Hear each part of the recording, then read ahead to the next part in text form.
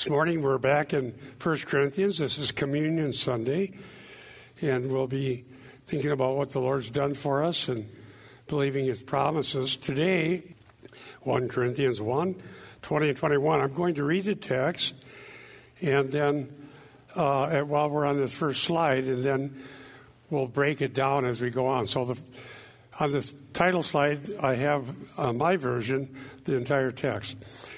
It says here, 1 Corinthians 1:20, where is the wise person? Where is the scribe? Where is the debater of this age? Has not God made foolish the wisdom of the world? For since in the wisdom of God, the world through its wisdom did not come to know God, God was pleased through the foolishness of preaching to save those who believe. I'm citing from the Lexham English Bible. Let's pray.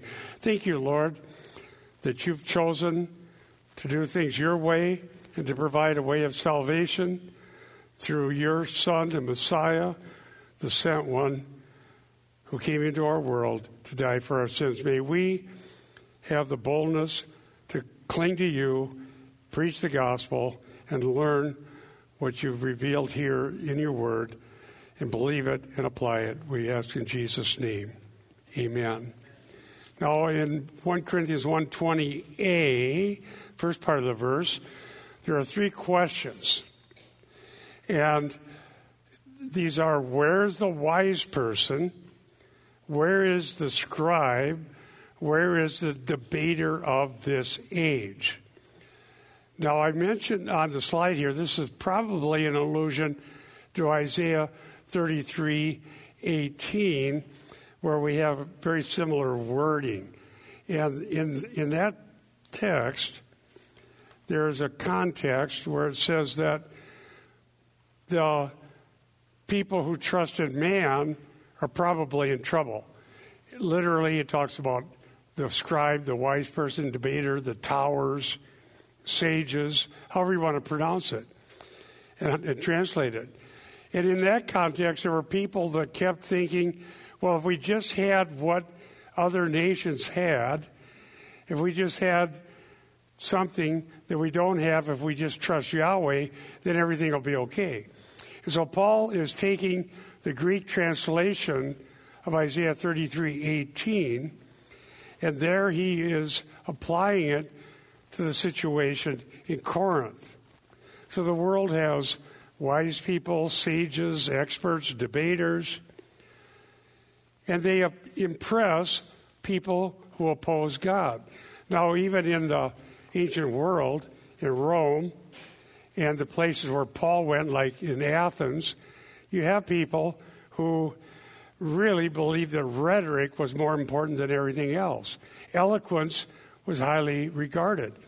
And it's not a sin to be eloquent or to know things, but the sin is when we trust man rather than trust God. And the idea was that if you could really debate and make a great presentation and people love it, that's enough. That's all you need. But Paul is saying that's not right. You can't trust that, and God is going to confound the wisdom of those who don't believe in Him. And so throughout this section, you have terminology that we need to realize. Paul is using irony. He's refuting the world. He's giving us the truth of the gospel. So I thought it was interesting. I actually went back and looked up Isaiah 33:18. And in that text, there's a Greek word. I know sometimes Eric gives us little memory devices. This one, it's used 3 times. Poo. But it literally means where. And it's poo, poo, poo. So I'm going to remember that because poo to the world's wisdom. And it means where. Where's the wise person? The idea is, well, go ahead and trust them. They won't help you.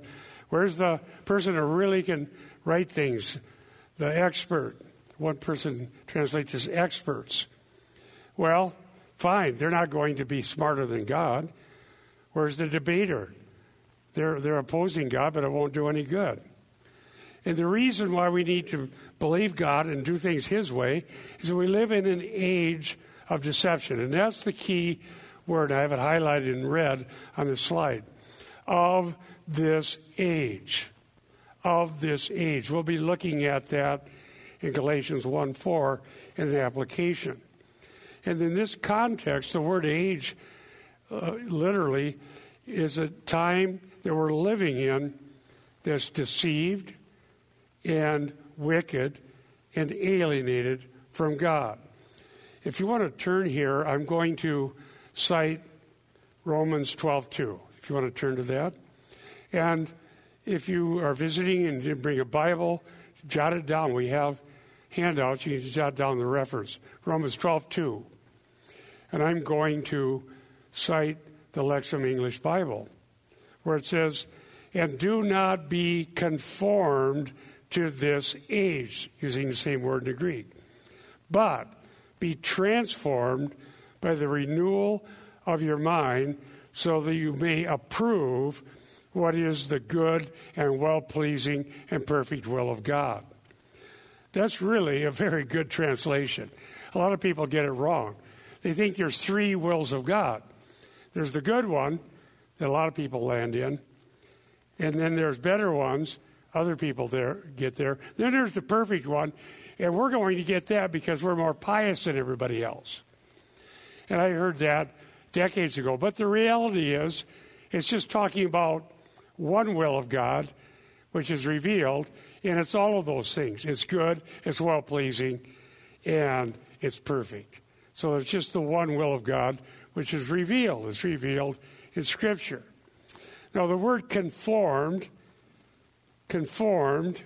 is a word that's an imperative, and it has to do with like a scheme, schemazo, schemazo, which is something that would be like molded, made into the image of, or according to the scheme of. So the point is this. The age we live in is powerfully trying to mold us into its own image. You don't have to do anything special to be molded into the scheme of the world.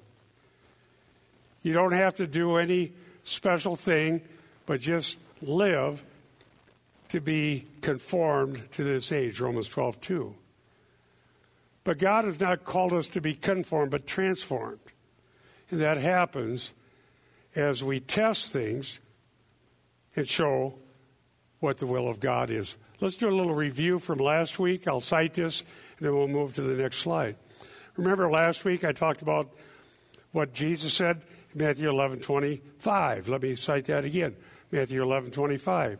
At that time, Jesus said, quote, I praise you, Father, Lord of heaven and earth, because you have hidden these things from the wise and intelligent and revealed them to infants. Don't get the idea that that means the gospel's irrational.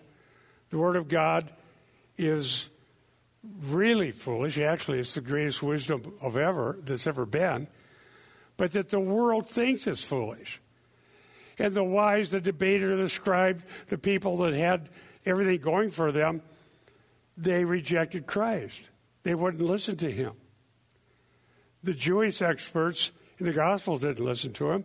And then in Acts, Paul went to Mars Hill, debated the great philosophers, the Stoics and Epicureans, and they said, well, we might give you another hearing. Others mocked.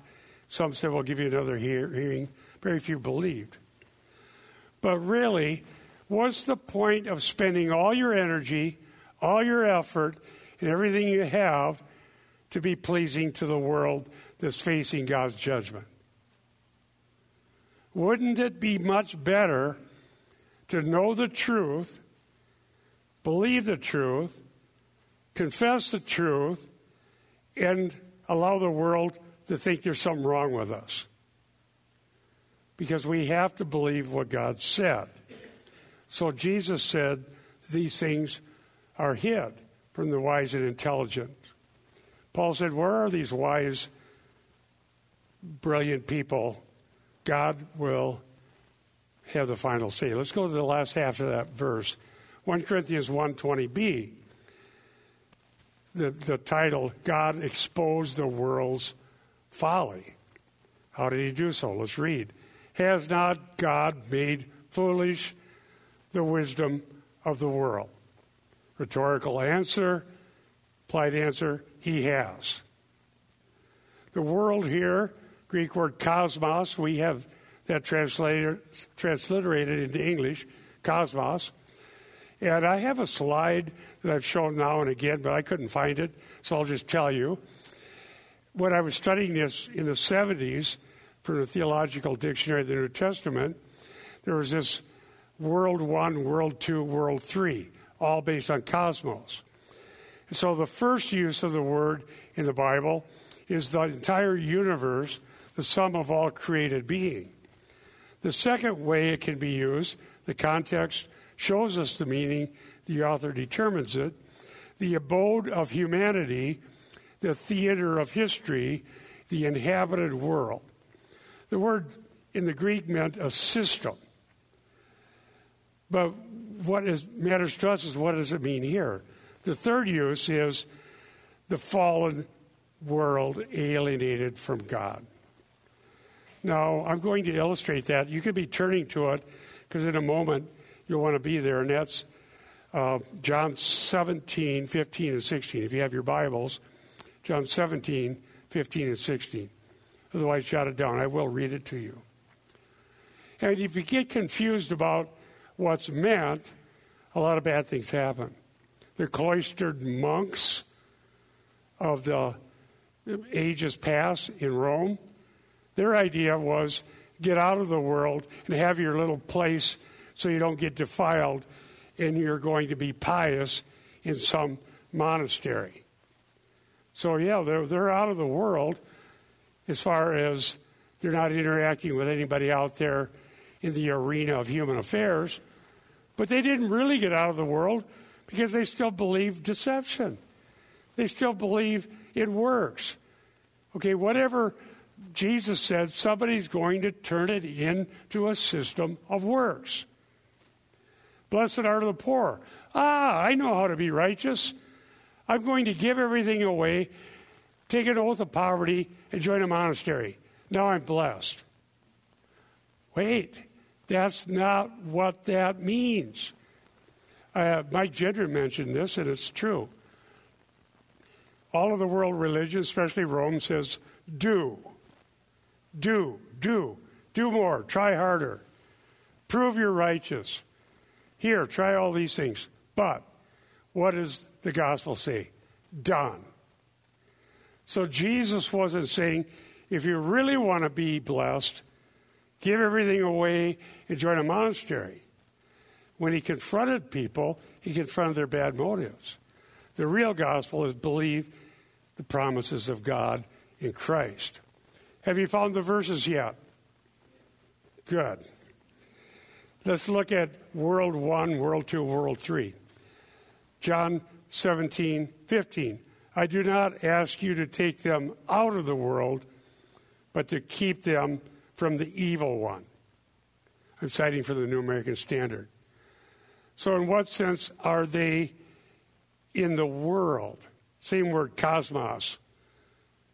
Jesus, in his prayer, did not ask that the Father take those who believed in him out of the arena of human history. He didn't ask the Father to take believers and disciples and put them somewhere where they never interact with anyone, because we're sent out to preach the gospel. Being isolated from everybody doesn't make you more pious. So that's verse 15. So there it means the arena of human history, certainly part of the earth, the creation as well. Verse 16, they are not of the world. Okay, how are they in the world, as we say, and not of the world? They are not those who trust in man. They are not those who are trying to find some way to be pious by their own works. They're not those who are alienated from God because they won't trust in Christ. They are those who belong to Jesus Christ. So God leaves us in the theater of history, the arena of public affairs. We can debate. This verse here doesn't say you can't debate, you can't get an education. It doesn't say that. We believe the gospel. We stay in the world and go into the arena of public debate. But we don't depart from Christ. They are not of the world, even as I'm not of the world, verse 16. So let me make a statement about this. The wisdom of the world is what the rebellious system of darkness values as wise. But it is folly because it is heading toward judgment. If that has an impact on us, it'll change a lot. I realize it's hard for all of us to not fear man. I looked up a verse and printed out the other day, the fear of man brings a snare. We do, as humans, want people to approve of us. And we want to learn social skills, and we want to be kind, and we don't want to give needless offense. But if what motivates us is being approved of by those who hate God, then we have to follow the gospel and not seek the approval of the world. Does that make sense? And the reason we don't want to believe what the world says is it's heading for judgment. Now, Dr. Gordon Fee, and I want to honor him, by the way. If we use a scholar, it doesn't mean that we agree with everything this scholar ever said. And if we start thinking that way, we're robbing ourselves of chances to learn.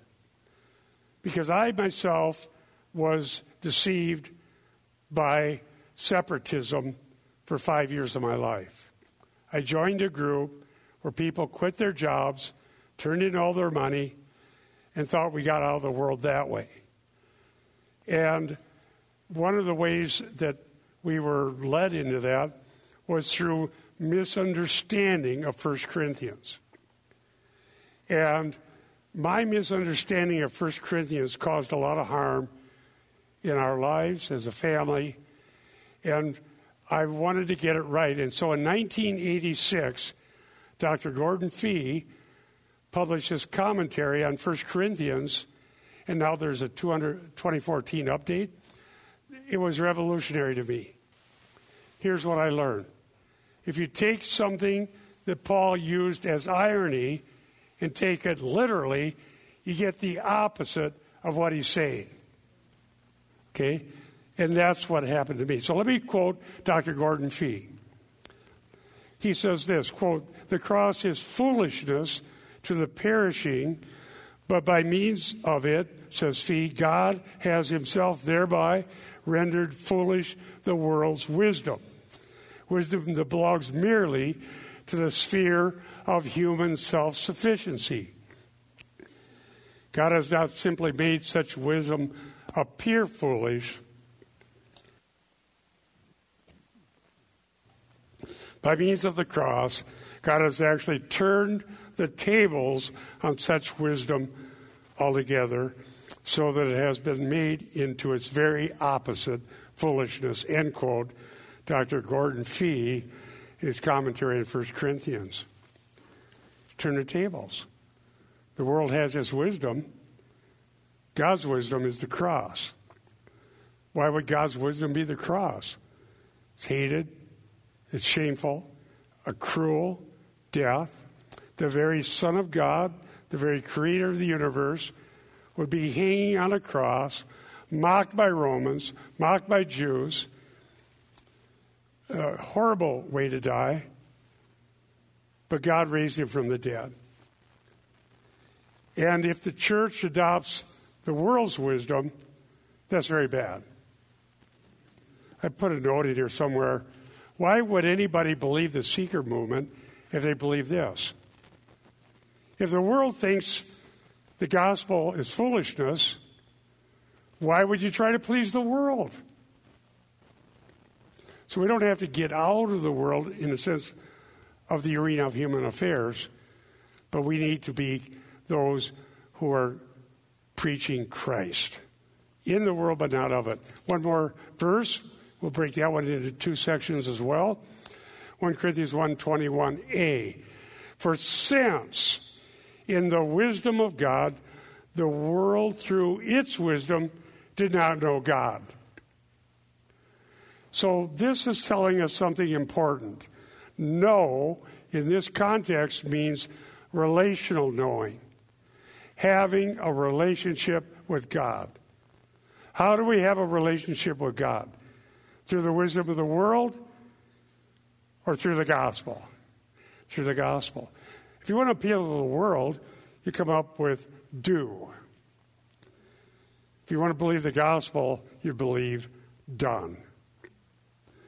Saving knowledge of God, it's on the slide, and this is my statement, is relational and not discovered by sophisticated inquiry. We talked about that a little bit in Sunday school. There's all sorts of sophisticated approaches to the world of the spirits, to religion, and to various things we might do. But how do we have a relationship with God? How did Abraham come to have a relationship with God? Was Abraham looking for a better religion when he was in the Ur of the Chaldeans? No, he was fine. God revealed himself to Abraham tangibly. He gave him promises. Let's do a preview. If you want to jot this down, I'll read it to you. 1 Corinthians 3:19 through 20. This is a preview of something we'll preach whenever I get to 1 Corinthians 3.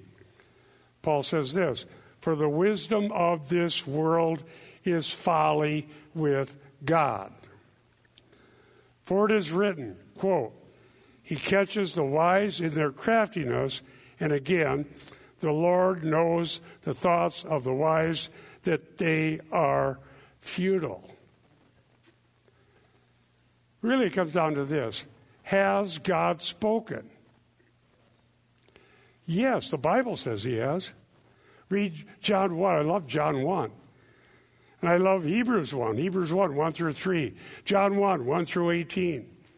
The claim is God has spoken, and he's done so tangibly, and that God uses human languages through his means to speak meaningful words that we can understand, and they're not determined by our feelings, by our impressions, by religious works.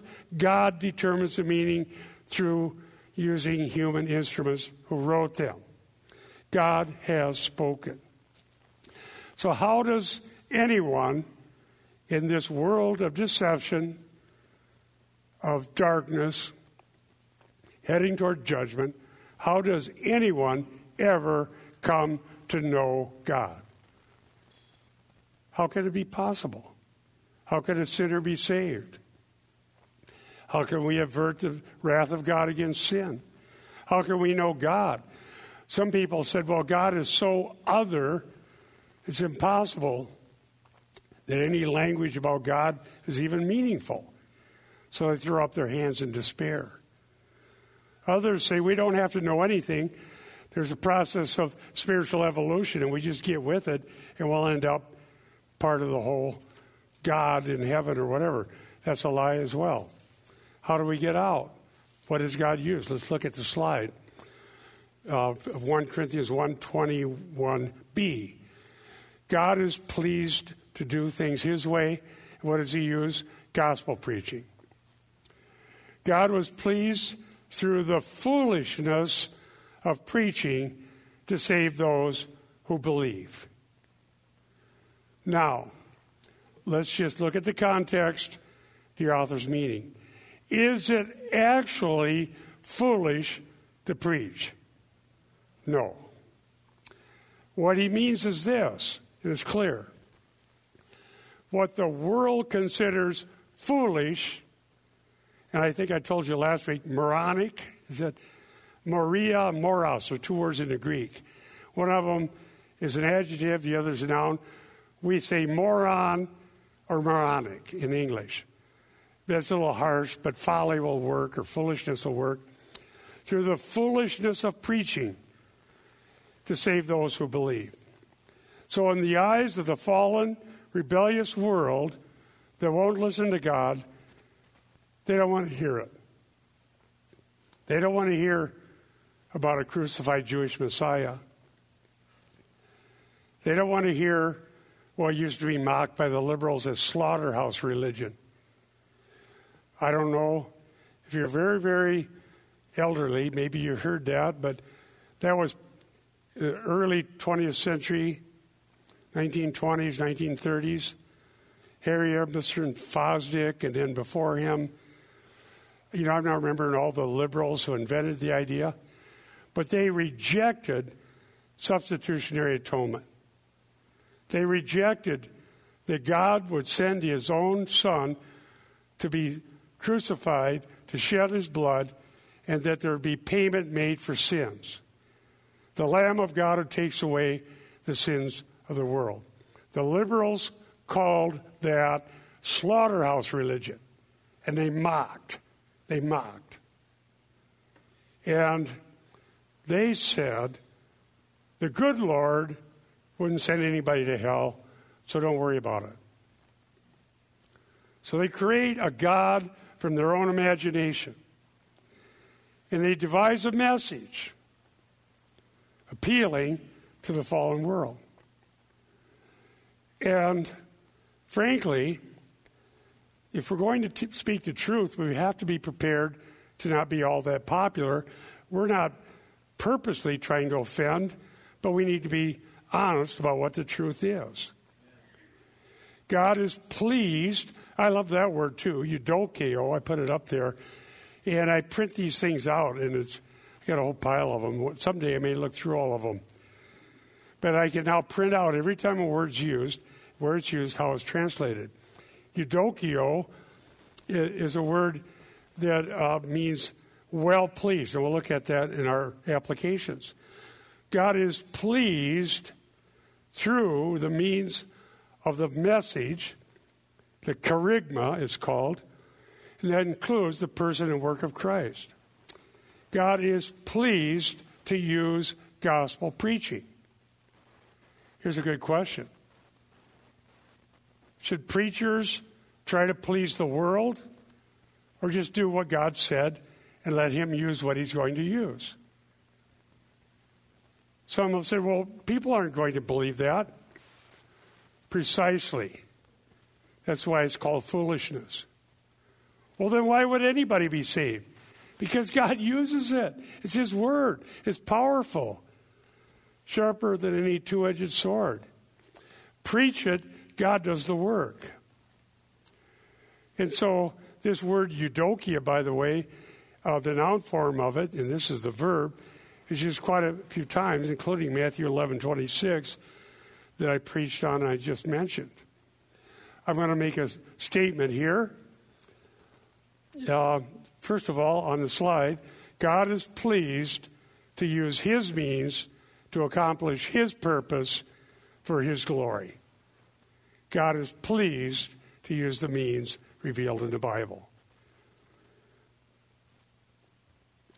Do we believe that? I do. I remember we were doing some evangelism with another group when the group I was with is down on 24th and Nicollet, and there were some well-meaning people, but I don't think they understood the gospel, but they wanted to learn. And so I remember sitting down with this couple, and I said, well, preach Christ. And they said, well, tell them. They were writing it down. What does that mean? Who is Jesus? Is he the Son of God? Did he pre-exist? Is he the creator? Tell people who he is. What did he do? He came into this world, lived a sinless life, died for sins. And why do we need him? Because we're headed for judgment. And only the blood of Jesus will ever cleanse our sins. We need to repent and believe the gospel. What does he expect of us? They wrote it down. They wanted to learn. You know, most of what we call evangelicalism can't even define the gospel. And so we just have to, some people want to learn, like they're Apollos, learn the way of the Lord more perfectly. Others say, nah, we want to please man. Another quote from Fee, this one I'll just say part of. Dr. Fee says that God discovered by human wisdom will be both a projection of human fallenness and a source of human pride, and this constitutes the worship of the creature. The more I study this, and I study along, and feel free to ask questions or disagree if you think you have a better reading, that's possible. But think about this. If all this is true, is it even possible that the seeker-sensitive movement has any validity? If it's true that this is what God uses, the preaching of the gospel, the kerygma, the person and work of Christ, and that the world does believe that it's folly, you're not going to find any seekers. They're all going to go somewhere else. That seems obvious to me, but it doesn't seem obvious to the church growth technocrats. But it can't be right. Now, this doesn't mean there won't be times when a lot of people believe or times when nobody believes, but very few like at Athens, but we just need to be faithful. We don't need to please the world. We need to be faithful. God is pleased to use preaching. Do you want God to be pleased? Get the gospel right and proclaim it. You don't have to be eloquent. You don't have to be a genius, but you have to understand it and proclaim it. Let's go to some applications. We must be rescued from this present evil age, and there's only one way out. If you're hearing this, do you need to be rescued? Yes. I do. God is well pleased with the Son and saves those who trust him. Do says, keep working until God's pleased with you. Done says, God was never pleased with you, but he's pleased with the Son. Trust in him. And then you have a relationship with God, and you're in Christ. Galatians 1, 3 and 4. I preached on through Galatians, I think, in 2013, 2014.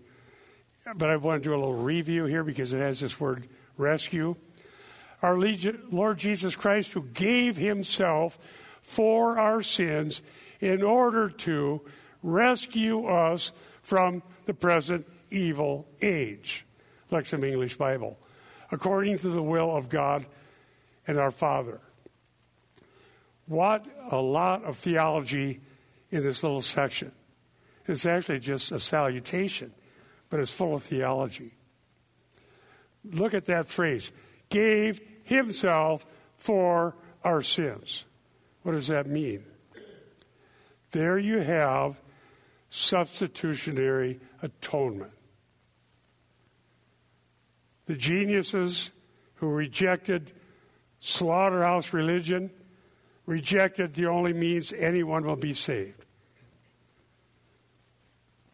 The technocrats have said people don't need that sort of thing. They're not interested in it.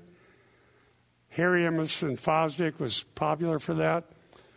So you ask them, well, then what about all these churches? And what about all the pews and the Bibles and the hymnals and institutions and missions and seminaries?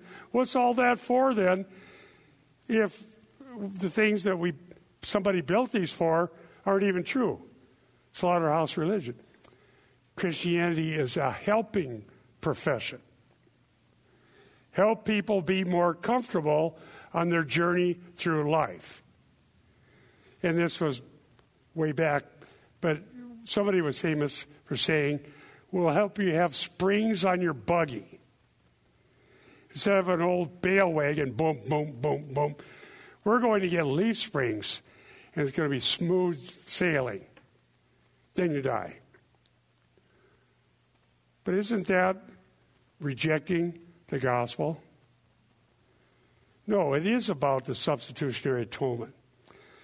Behalf of, huper in the Greek, reveals the truth of the vicarious substitutionary atonement. God sent his Son, the sinless one, who died for sins once for all. Rescue in the Greek means literally to take out. That's what I said earlier when citing what it said in John. We're in the world, but not of it. You don't have to join a monastery. You don't have to live in a cave. You have to believe the gospel. He takes us out of the evil age, so we're not with those on their way with the springs on their buggy heading toward judgment. How many people, if you took a Gallup poll, thinks there's a little literal hell, and some people are going there? Hardly anybody. If there is a hell, it's only there for Hitler. But that's probably not going to happen either. What does the Bible say? We're facing judgment. The way out is faith in Christ. What is this present evil age? Well, we're rescued out of it. The wickedness of this evil age is such that only God can rescue us out of it. Jesus told Paul that he rescued Paul from hostile Jews and Gentiles to send Paul to preach to us how we could be rescued from the dominion of Satan. That's revealed in Acts 26, 16 to 18. I won't cite that, but jot it down. It's before Agrippa, secular king, he cited what Jesus had said to him, and that Jesus had called Paul out of the world to himself to preach forgiveness of sins. Let's look at Matthew 17, 4 and 5. How is it that a fallen sinner, part of this evil age, molded to the world without even doing anything to make that happen, there's a sin nature, how could a lost sinner alienated from God ever find something to please God? And the answer is it's only Christ. Christ is the only way that we can please God. Now this is Matthew 17, 4 and 5, Mount of Transfiguration. Peter said to Jesus, Lord, it is good for us to be here. If you wish, I will make 3 tabernacles here. One for you, one for Moses, one for Elijah. That's what Peter's idea was. Now we know from the context it wasn't a good idea. Because while he was still speaking, a bright light cloud overshadowed them. And behold, a voice out of the cloud said, quote, "This is my beloved Son, with whom I am well pleased." There's our word. Listen to him. Now, why Moses and Elijah and then all of this happening? I believe Moses, we know, is the one who predicted that God would raise up a prophet like him. That's in Deuteronomy 18:15. And that when he did, we should listen to him. So this is identifying Jesus, the unique one, the only begotten Son of God, the eternal Son who came into our world and lived a sinless life.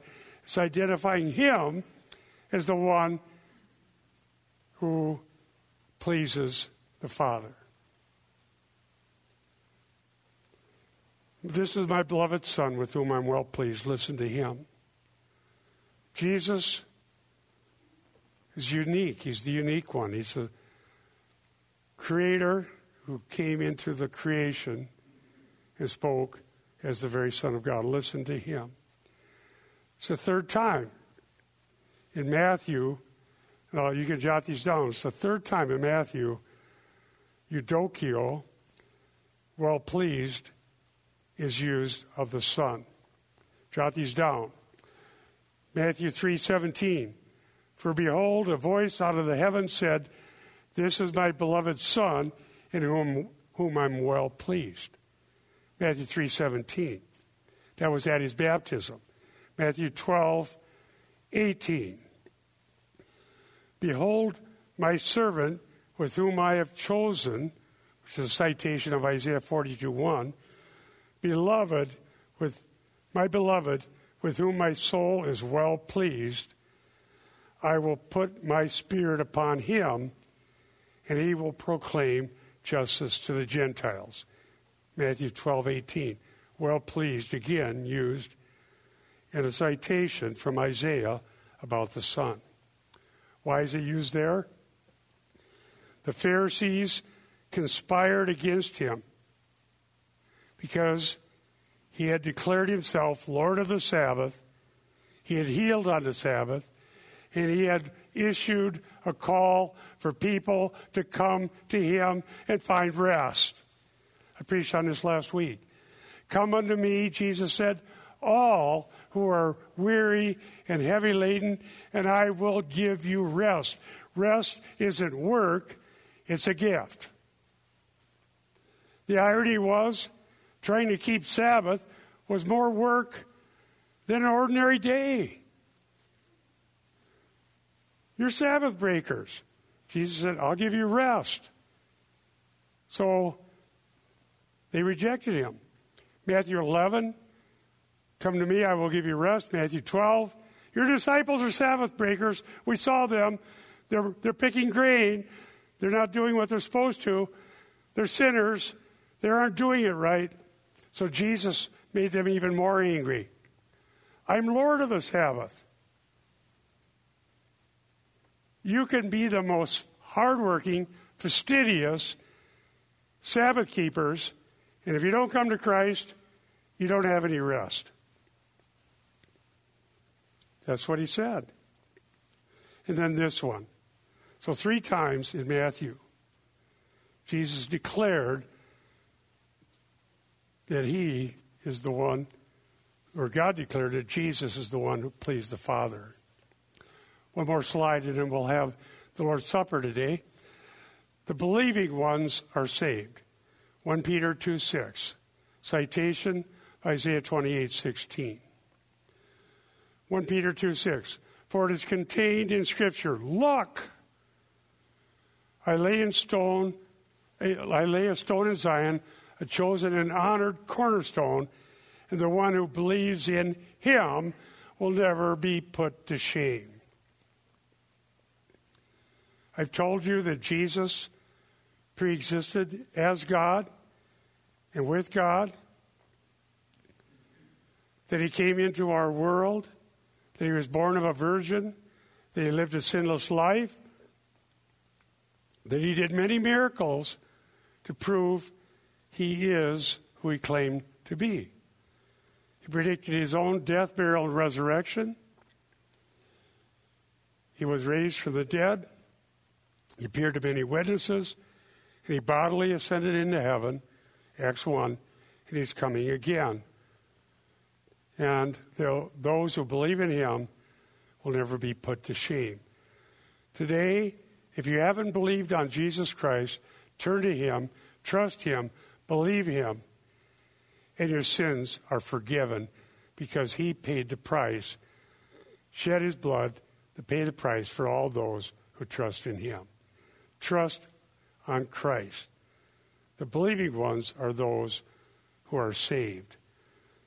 And one more reminder, for Christ also died for sins once for all, the just for the unjust, so that he might bring us to God. Believe on the Lord Jesus Christ, and you will be saved. That is what God is pleased with, faith in his Son, not works.